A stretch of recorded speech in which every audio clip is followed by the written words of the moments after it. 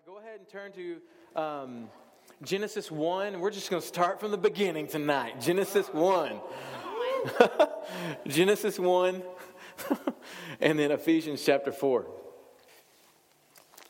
This is the third week of this teaching series that we're in called Momentum, moving forward in your faith. And I feel like just the title alone has stirred a lot of things in a lot of people because we do want to move forward. We're, like we said a few weeks ago, we can't go on living the same way we have. This year cannot look like last year. And so we've been talking about the difference between hope, the difference between hope and faith, and these kinds of things. Now, originally I said that this series was only going to be about 3 or 4 weeks, but as I've been praying, as I've been reading the Word, as I've been studying, I don't know about you, but I just feel like I'm almost starting over. Does anybody feel like that right now in their faith? It's almost like I'm just starting over. I don't know anything. So I've been studying, I've been praying. I'm like, oh my gosh, I've never seen that. I've never thought about that. And so this will be more like 6 weeks. And tonight I want to share something that's actually a little bit different than what I planned. But I feel like it's going to be a part of the process of really understanding what it takes to move forward in our faith. And I'm going to start by saying this, and you can begin writing things down. Forward movement has to start with assessment. Forward movement has to start with assessment. And this is true of any kind of forward movement. Any kind of going of somewhere. I know that when Melissa and I are going to go on a long trip, if we're going to drive there, she always asks me to check the oil or to make sure the oil gets changed. Every time, you need to get the oil changed. We need to get the oil changed. Because that's the only time we change our oil is when we go on a trip. So be sure you change the oil. But isn't it true when you're going to go on a trip, when you're going on a road trip, that you got to make sure you have oil or that you've checked your oil. You need to make sure that your tires are good. They're not going to blow out on you. You got to make sure you got Freon or water in the radiator and all those kinds of things, right? Isn't that true? Because when you're going to go forward with something, you have to start with an assessment. Do I have what it takes to get there? I thought about one of my favorite things as a kid was going back into the school year. I know that's weird, but summer's there and then school is coming. I used to love that. And I actually used to like the whole find your school supply and go get your 3-ring binder, your Trapper Keeper. How many of you had Trapper Keepers? Raise your hand if you had a Trapper Keeper. You guys remember Trapper Keepers? So you get your Trapper Keepers, you get your paper. I guess if you're in college, you get your books or whatever, all the things you have to do. Get your pens and paper. I thought about this as I was kind of thinking about this analogy, but I thought about how I would tell my mom not to get too many pens and let's save that money because at our school, and when I was in 1st, 2nd, 3rd grade, I believe, they had these pencil dispensers. You guys remember the pencil dispensers that they would have? And it would have different kinds of pens, and the ones that seemed to always be in our school were the football team pencils. You guys remember those? Does anybody remember those? You go and you put a quarter in and you get a pencil. Sometimes you get 2, or maybe it was just 1. I don't remember. But the deal was you try to get your favorite team. I think it was a money scam from the school. They're just soliciting from these kids. But anyway, you get the Denver Broncos, you get the Cowboys, all those things. But the point is when you're going to move forward into a next season or go forward in any form or fashion, you've got to assess where you're at. Well, specifically, what do you have? Do I have what it takes to fulfill this mission? And it doesn't matter what the mission is, the appropriate questions are, what do I have? What do I not have? How or where do I get what I don't have? Isn't that true? Yes. Hankies, amens, remember? We're a team here. Okay, now let's apply this to the most important mission or journey, if you will, the most important forward movement in our life. Most of us are familiar with Jeremiah 29:11, right? For I know the plans that I have for you, says the Lord. I know the plans for you. I know the mission, if you will, that I have for you. The Bible says, and we're going to look at it in a second, but the Bible says that God sat down with the Son and the Spirit and said, let's rock the universe. Right? Let's create man in our own image. Let's make man in our own image according to our likeness, according to our image. And then let's let them rule. In other words, let's give them a mission. Let's give them assignment. And I was thinking about this. First of all, why would the Lord want to get into that project? And there's probably all kinds of theological reasons for that, all kinds of heady informational things that you could talk about why God would do that. But if you really take the Bible and you start reading through and you just read it for what it is, read it as a love story, you really find out it's just because God's full of love and he wants to spread the love. He's full of love and he wants to share the love. And he created us and it's this whole great thing. So let us make man in our own image, according to our likeness. Let them rule. And it says, so God did. He created man in his own image. In the image of God, he created them. Male and female. This is Genesis chapter 1. Male and female, he created them. Now, I love what King David wrote in Psalm 139, and most of us are familiar with Psalm 139. I'm trying to stay with familiar verses, familiar themes, because some of the things that we're going to communicate, especially tonight, get ready, because there are lots of scriptures, and it's like we're going to have to really till up that soil, okay? Because it's going to be like, okay, let's connect the dots here. But I love what King David said in the Psalms. He says, I thank you that I am fearfully and wonderfully made. Now, if you're reading out of other versions, I know the NLT says this, I thank you that I am wonderfully complex. Okay, I'm just talking about how he was created. You created me fearfully, wonderfully, with great care, with great concern, with great creativity. In fact, I am wonderfully complex. Okay, so let's take an inventory of what Creator God gave Adam and Eve, okay? You guys with me? I'm telling you, you're going to have your thinking caps on tonight. Okay? There's no way we can journey without your thinking caps on. So just have some sort of gesture that says, I'm putting on. Okay. So Genesis 1:26. Genesis 1:26. And we already read it. But it says, let us make man in our image according to our likeness. Let us, that is a plural, and that's really a picture of the Father, Son, the Holy Spirit, what we know to be the Trinity. I don't know if you ever knew this, but it doesn't say Trinity anywhere in the Bible. Did anybody know that?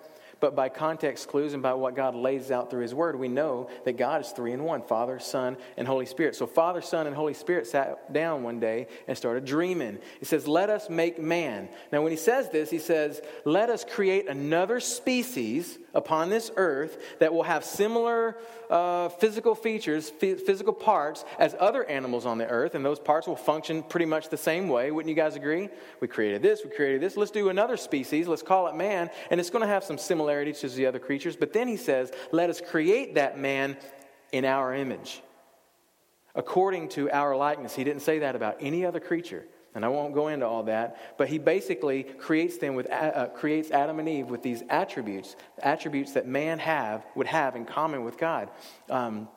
Like a mind, a brain, not that other animals don't have brains, but a mind, a heart, emotions, all kinds of things. And we'll get into some of those.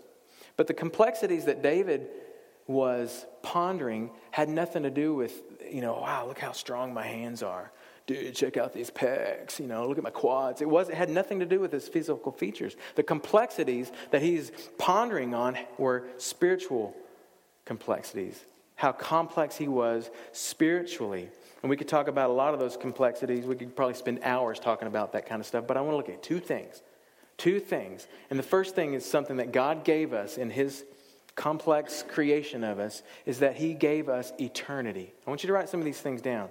And I want you to pay real close attention, because at the end, I'm going to make sense out of what I'm about to say. He gave us eternity. In Deuteronomy chapter 33, verse 27, it says that the eternal God is a dwelling place. Some of your versions say the eternal God is a home, or some of them say He's a refuge. But the Creator God is a dwelling place. That tells us a couple things. One, that God is eternal. Isn't that what it says? God is eternal. And since we were created in His image and in His likeness, then we are eternal beings. Isn't that true? And because we are eternal beings, since we are eternal beings, being with Him in heaven is the only thing that will ever feel like home. Let me say that again. Because we are eternal beings, created in His image, created in His likeness, the only thing that will ever feel like home is heaven. Things pertaining to the kingdom of God are the only things that will ever satisfy. Now, we kind of know that already, right? Right? Seek first the kingdom of God, and everything else will work out. You'll be satisfied with everything else if you're seeking first the kingdom of God. I want you to look at, I think I have it on the screen, so that'll be okay. You don't have to turn there. Ecclesiastes 3:11 tells us something really important. It says that God has planted eternity in the human heart. God has planted eternity in the human heart. Now, you got to hang on because we're going somewhere. But even so, people cannot see the whole scope of God's work from the beginning. They were created with a sense of eternity planted in their heart. But even still, people cannot see the whole scope of God's work from beginning to end. In other words, we were created as eternal beings, but we're not God. There is a limitation to what we can see, understand, and perceive, right? Okay? But the bigger point is God planted eternity in the human heart. We are eternal creatures. We will always have a longing for eternal things, a bigger purpose, if you will. There will always be sense of a higher calling. The Apostle Paul calls it the upward calling in Philippians 4. And people are chasing it all the time. They may not realize they're chasing the upward call, but they are. How many of you know that people are chasing something? They're after something bigger. They don't know what it is, and especially those who aren't in Christ Jesus, they don't understand. They're just all over the place trying to find that sense of purpose. You know what I mean? How many of you are asked that question? What is my purpose on this earth, dear God? Well, we were created with that because we're eternal beings. This will never be enough. Heaven is our home. Amen? And so that upward call, but it's a vain pursuit unless it's in Christ. Philippians, whenever I was talking about Philippians 3, Paul says the upward call, but he says the upward call of God. God gave us that upward call. The upward call of God in Christ Jesus. That's what he says. Now this Christ, in Christ Jesus, this is huge. And this is what we're going to kind of focus on tonight. But this in Christ Jesus, the upward calling of God in Christ Jesus is huge. And it leads me to the second thing that God gave us. Now stay with me because this is obscure. God gave us eternity, but he also gave us unity. Everybody say that. God gave me unity. He gave us unity. If you look, in fact, let me say this before I go on. Everything eternal, because we just talked about the eternal. God is eternal. We're eternal beings. There's things that are eternal. But everything eternal is held together because of the unity of the Godhead. Listen to me. This is a little bit heady. It's a little bit deeper tonight, but listen to me. Everything eternal is held together by the unity of the Godhead, the unity that exists between the Father, the Son, and the Holy Spirit. If you look at Deuteronomy 6, we've all heard the scripture. Hear, O Israel, the Lord our God, the Lord is one. That's another reference to Father, Son, and the Holy Spirit being one, 3 in 1. My favorite picture of the Trinity is in Isaiah 48. If you've never heard it, you can go there and mark it real quick. But it says, come to me. This is obviously God speaking to the prophet Isaiah. And he says, come near to me. Where have we heard that before? Come to me. Come to me, all you who are heavy burdened, weary, and I will give you rest. Where have we heard that? Jesus is the one who said that. He's the one talking here. Let me show you. Come near to me. Listen to this. From the first, I have not spoken in secret from the time it took place. I, insert Jesus, was there. And now the Lord God has sent me, Jesus, and his Spirit. Now this is Isaiah prophesying. So he's talking about Jesus is coming. But you can see, look at that. Now the Lord God has sent me and his Spirit. So we know that there's 3 in 1 right there, okay? Listen to what I said. Everything eternal is held together because of the unity of the Godhead. The Trinity is a picture of unity. You with me? The Trinity is a picture of unity. You know what? Not even a picture of unity. It is the reality of unity. Because you can't have unity without agreement. Isn't that true? Can you have unity in a room if not everybody's in agreement? You can't have unity. So you can't have unity without agreement. You can't have agreement without trust. Isn't that true? That's why we have contracts. That's why we have things like that. That's why we have mortgages. That's why we have car notes, right? Well, I'll pay you back for that Maserati. I'll promise I will.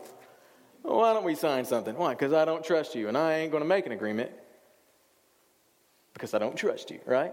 So you can't have an agreement without trust. Well, isn't it true that you can't have trust without faith? Because for me to trust you, I've got to believe that you will come through on what you say that you will do. I have to have a faith that you are who you say you are and you will do what you say you will do. Isn't that true? So let's recap this list. You can't have unity without agreement. You can't have agreement without trust. But you can't have trust without faith. You won't trust unless you know that something's good for someone's good for their word. You can't have trust without faith. So listen, and maybe I'm stretching it here, but I don't think so, and you'll see why. So unity really is the equivalent of faith. I told you it was going to take a little brain power. Unity is equivalent to faith. Look at Ephesians 4. You should already be there. Ephesians chapter 4. Paul's talking, and if you've been here a while, you know that this is the chapter of Scripture that Melissa and I were inspired with when we started Soma. So we love this chapter of Scripture. It says in Ephesians 4, Paul tells us to be diligent to preserve something. You guys see that in verse 3? Be diligent to preserve what? The unity of the Spirit. He goes on to say, in the bond of peace. And he says, there's one body, one Spirit, just as also you were called in one hope of your calling. Let me pause, because I get a sense that this is going a little bit deeper, and some of you may be checking out. Is everybody checked in? I promise it'll be worth it. Are you checked in? Okay. All right. Hankies and amen. Right? Be diligent to preserve the unity of the Spirit in the bond of peace. There is one body, one Spirit, just as also you were called in one hope of your calling. And look what it says in verse 5. One Lord. How many Lords? And the next thing he says is one faith. One Lord. We know that's Father, Son, and Spirit. There's a Trinity there. The Godhead. And one faith. One baptism, one God, one Father over but one God and Father of all, who is over all and through all and in all. So according to this, there is only one faith provided by one God that will get you to the one hope of your calling. Did you see that? Let me say it again. There is one faith provided by one God that will get you to the one hope of your calling, which is an upward calling. We know Paul said that. Now, look down in verse 13. Look what he says here. He says, until we attain to the unity of the faith. The unity of the faith and of the knowledge of the Son of God, to a mature man, to the measure of the stature which belongs to the fullness of Christ. Now remember, how many faiths is there? There's one faith. And that faith exists in the Godhead. And look what else it says. It says unity of faith depends on the fullness of Jesus. Listen to that. The unity of faith depends on, you're going to need this in a minute, you're going to need to be able to insert these facts into the story. It basically says the unity of faith depends on the fullness of Jesus. It says the fullness of Jesus depends upon the knowledge of Jesus. Do you see that? There's this progression here. The unity of faith depends on the fullness of Jesus. In other words, the more full of Jesus you are, the more unified you are in the faith. Isn't that what it's saying? Okay? And then the fullness of Jesus depends on the knowledge of Jesus. In other words, the more you know Jesus, the fuller you will be of him. You seeing this? Okay, this is going to connect in a minute. So it seems like the stewardship of this one faith, okay, one Lord, one faith. It seems like the stewardship of this one faith was delegated, if you will, to Jesus. Son, I'm signing you to take care of the faith portion of this project. Okay? We're creating this thing. It's going to be awesome. I'm going to put you in charge of this whole faith thing. Which makes sense because what does Hebrews 12:2 say? Jesus is the author and the perfecter of our faith. So he is the one that got this thing rolling, and he's the one that's making sure it's rolling on. Amen? Does anybody remember what Hebrews 1:33 says off the top of their brain? Probably not. Hebrews 1:33 says that the Son, talking about Jesus, the Son radiates God's own glory and expresses the very character of God. And I'm using a lot of scripture, and I realize that sometimes that the more scripture you use, especially if they're real wordy ones, and sometimes like, what now? Can't you just keep it simple? This is simple, mostly. The Son radiates God's own glory and expresses the very character of God. It says that He sustains everything by the mighty power of His command. Some of your versions say by the power of His word. Some of your versions say by the word of His power. But basically, the Word has the power. Amen? So keep that in mind. In other words, everything in this project called creation is held together by Jesus, including the privilege that Adam and Eve had of enjoying a perfect relationship with the Godhead. Let me say that again. Everything in this project called creation is held together by Jesus, including the relationship, the privilege that Adam and Eve had of enjoying a perfect relationship with the Godhead. They weren't included in the Trinity. Is that true? Right? Adam and Eve weren't part of the Trinity. All that would be I don't even know what that would be. Right? I don't know what it would be. It'd be 5 of them. But there was only 3. So they weren't included in the Trinity, right? But they were of the Trinity. They were created by the Trinity. God had this idea. Let's create these guys. So He formed them and breathed into them the pneuma, which is the word for the Spirit. Breathed the Spirit into them. And who's the one holding all this together? Jesus. So they are of the Trinity. You guys follow me? Is this too big, too thick, too deep? Stick with me. In fact, you might say that they were of the faith. If you look at Galatians, Paul says, let us do good to all people, but especially to those. Let us do good to all people, but especially to those, I love the choice of words, who are of the household of the faith. Does that make sense? Who's Paul talking about? He's talking about those who are in right relationship with God through His Son, Jesus. You with me? Okay, now here's my point. You ready to go there? Here's my point. Can we go back to the beginning and take a close look at what happened to mankind? What happened in the garden? I'm just going to read this, and then we'll check it out. Remember all these facts that we just said. We painted a big picture. Okay? Now the serpent was more crafty than any beast of the field which the Lord God had made. And he said to the woman, indeed, has God said, you shall not eat from any tree in the garden?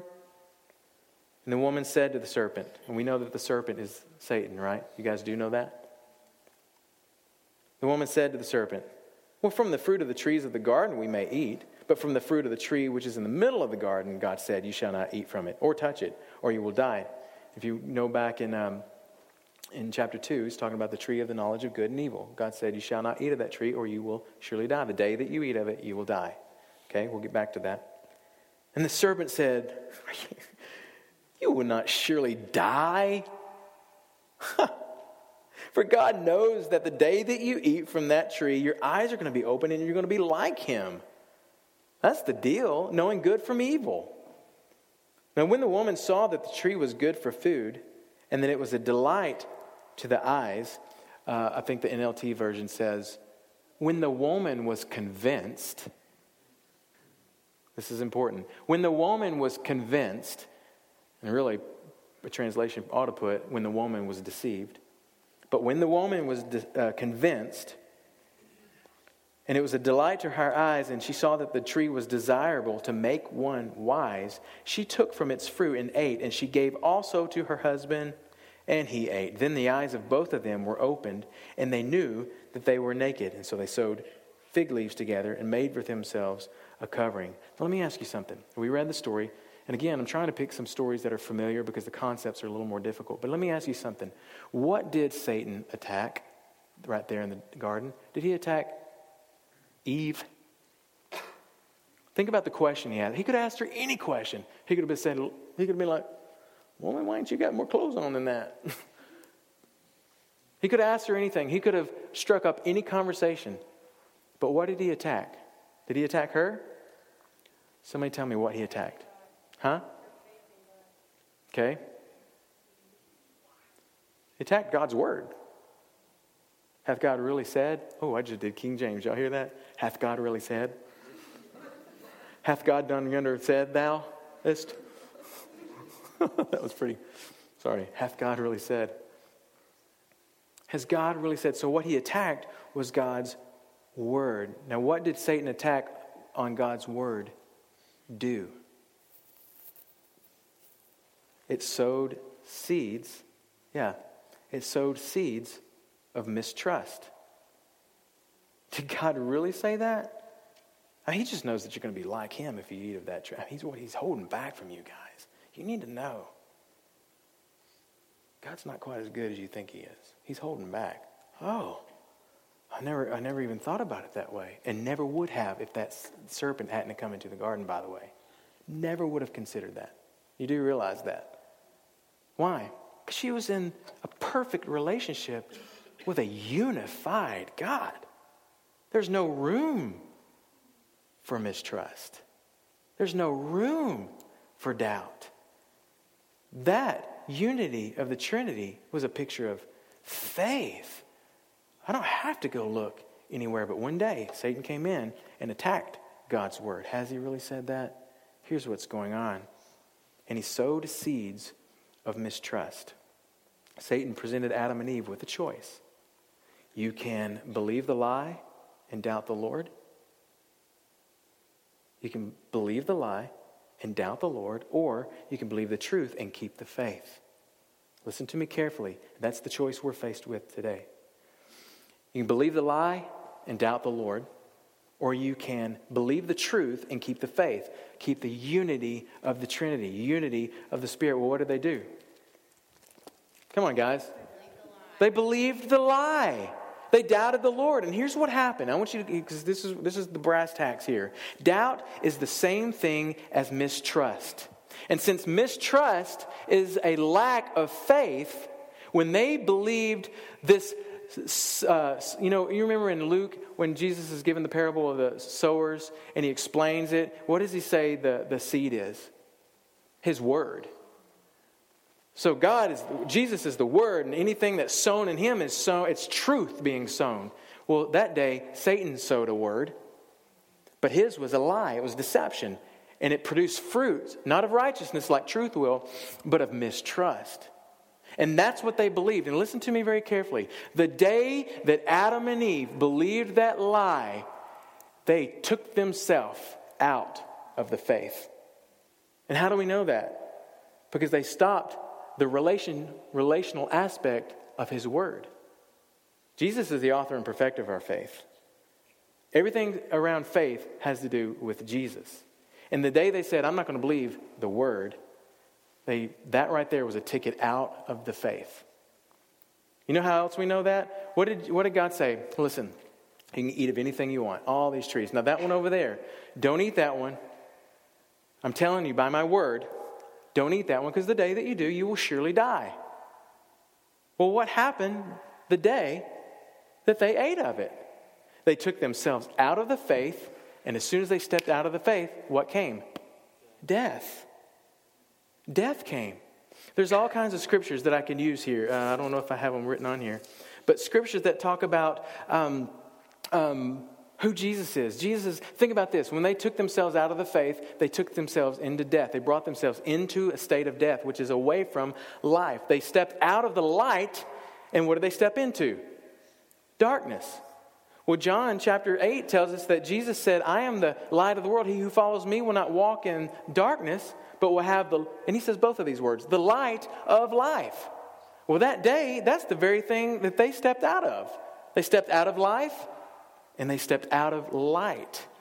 What they did is their decision to not believe the word of God pulled them out of that perfect relationship they had with the Trinity, because their relationship with Christ was tweaked. You follow? Why? Because he's the word. He upholds all things, including that relationship that they had, the unity of the Trinity that they had, that relationship. He upholds that. How? By the power of his word. What does faith come by? Hearing.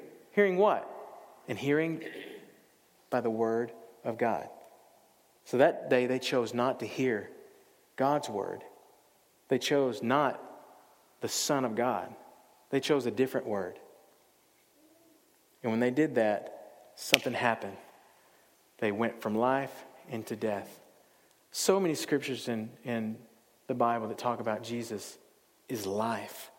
Everything pertaining to life is in Jesus.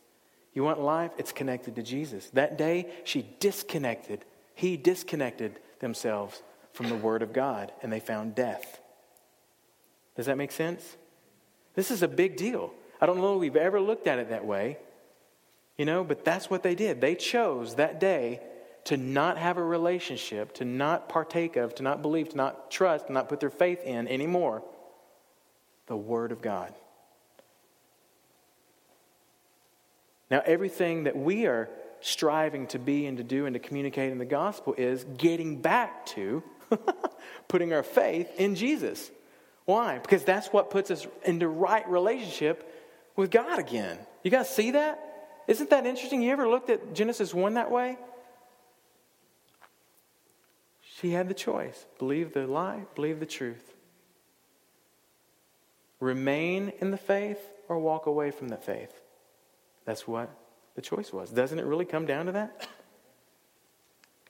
And here's the thing. I thought about this.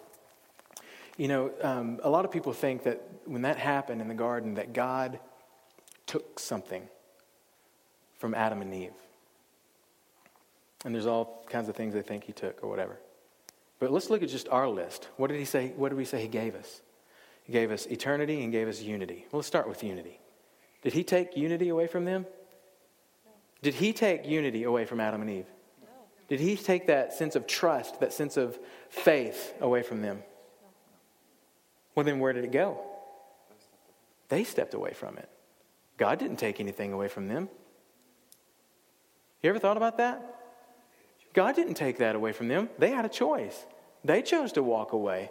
He said, well, you just eat the tree and you're going to die, but don't eat it. I want you to hang around. They believed a deceptive word. They didn't believe the truth. What about this thing about eternity? Did he take eternity away from us? Did he take eternity away from us? He didn't. We're still eternal beings, aren't we? We're still eternal beings. But there was something, look at Genesis 3, the end of it. Here's a big, cool, bad, ugly, amazing truth. And this is the reality of what I want to challenge us with today. The very end of chapter 3, God said, behold, the man has become like one of us. Obviously, they have not now become members of the Trinity. It just means their eyes are open to some bigger things. Knowing good and evil. And now he might stretch out his hand and take also from the tree of life and eat and live forever. In other words, I don't know that we can trust these guys anymore. Well, of course we can't. They took themselves out of the faith, didn't they? They weren't operating in trust. They weren't operating in faith. They were operating in doubt. That's where they were now. And they were in a dead state. God's like, I don't know that we can trust these guys anymore. What if they reached out and grabbed the tree of life and lived forever? Now, that does not mean they're not going to live forever unless they eat the tree of life. Here's what God's saying. We cannot, and remember, he kicked them out of the garden. God's like, you guys, we created eternal beings here. Eternal beings. And they are in a state of death right now because they chose to walk away from the faith. Son, Spirit, do you understand what will happen if they get a hold of the tree of life? They will live for eternity in a state of death. And God said, we got to get them out of here. That was not my plan for them. So you guys got to go. He kicked them out of the garden. Oh, how mean. Are you kidding me? What an ultimate act of mercy. Amen? And he was so solid on what he knew to be true. He so knew the condition that they were in and the condition that they could be in if they ever got a hold of the fruit of the tree of life, that he put cherubim, angels, at the gate and said, you guys will not be coming back in here. And I've said this before. I always felt like God in his goodness maybe would meet them at the gate, talk to them, hang out with them. It's not like he didn't love them anymore. Obviously, he was merciful enough to get them out of there before they put themselves in eternal death. So I don't know. It's just something I've always hung on to. I bet God showed up at the gate every now and then. Maybe every day. Talk to them. Inspired hope. Don't worry, guys. When you die, you'll hang out in Abraham's bosom. Who's Abraham? Well, I haven't created him yet, but that doctrine will come later. And then later on down the road, I'm going to send the Word that you didn't believe.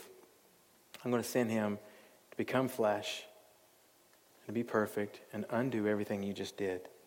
And when that day happens,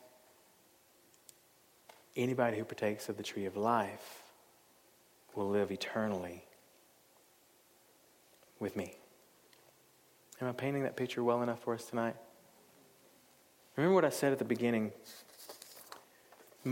Forward movement has to start with an assessment. It has to start with an assessment. Do you have a trust in God? Do you have faith in God? I don't know if I have faith. It's a simple question. Do you trust God? Do you trust him with your life? Do you trust him with your kids, your marriage? Do you trust him with your finances? Do you trust that what his word says is true? Do you trust that even when you are unfaithful, he is still faithful? Do you trust that when he says he'll forgive you, he will be faithful and just to forgive you of all your unrighteousness? Do you believe that his grace is sufficient? Do you believe that his mercies are new in the morning? Because if you don't have that in your tool bag, it makes me think, how many of you seen Lone Survivor? You guys ever seen that? I love that scene where there's this big table and all the operatives, all the soldiers are around this table, and they're putting ammo in their guns, and they're filling their packs with all the stuff. They're getting ready for the mission that they have, and they're making sure that they're making an assessment. I need full rounds. I need a pack. I need this. I need my radio. They're doing an assessment because they're about to go on a mission. Listen, we're moving forward, you guys, but are we moving forward with the key ingredient? Are we walking in the unity of the Spirit? Are we agreeing with what God says through his word about himself, about us, about his Son, about his Spirit? Is there a level of mistrust in our life? Because if so, we are backing out of faith. Something I wrote down, and you can write down. When Adam and Eve forewent their faith, they forfeited their life. Forewent is just a past tense of to forego something, to lose it, to drop it, to walk away from it. When Adam and Eve forewent their faith, they forfeited their life. Are we doing the same thing? Are we saying, I don't trust what you say. I'm actually believing the lie every day. When you do that, you are forfeiting yourself, maybe not eternal life because you may be born again, but what about the life that he calls us to live while we are here on this earth? If you want to move forward, you got to move forward with the right equipment. Faith, trust, total dependency, complete unity on what God has said. Amen. Let's stand.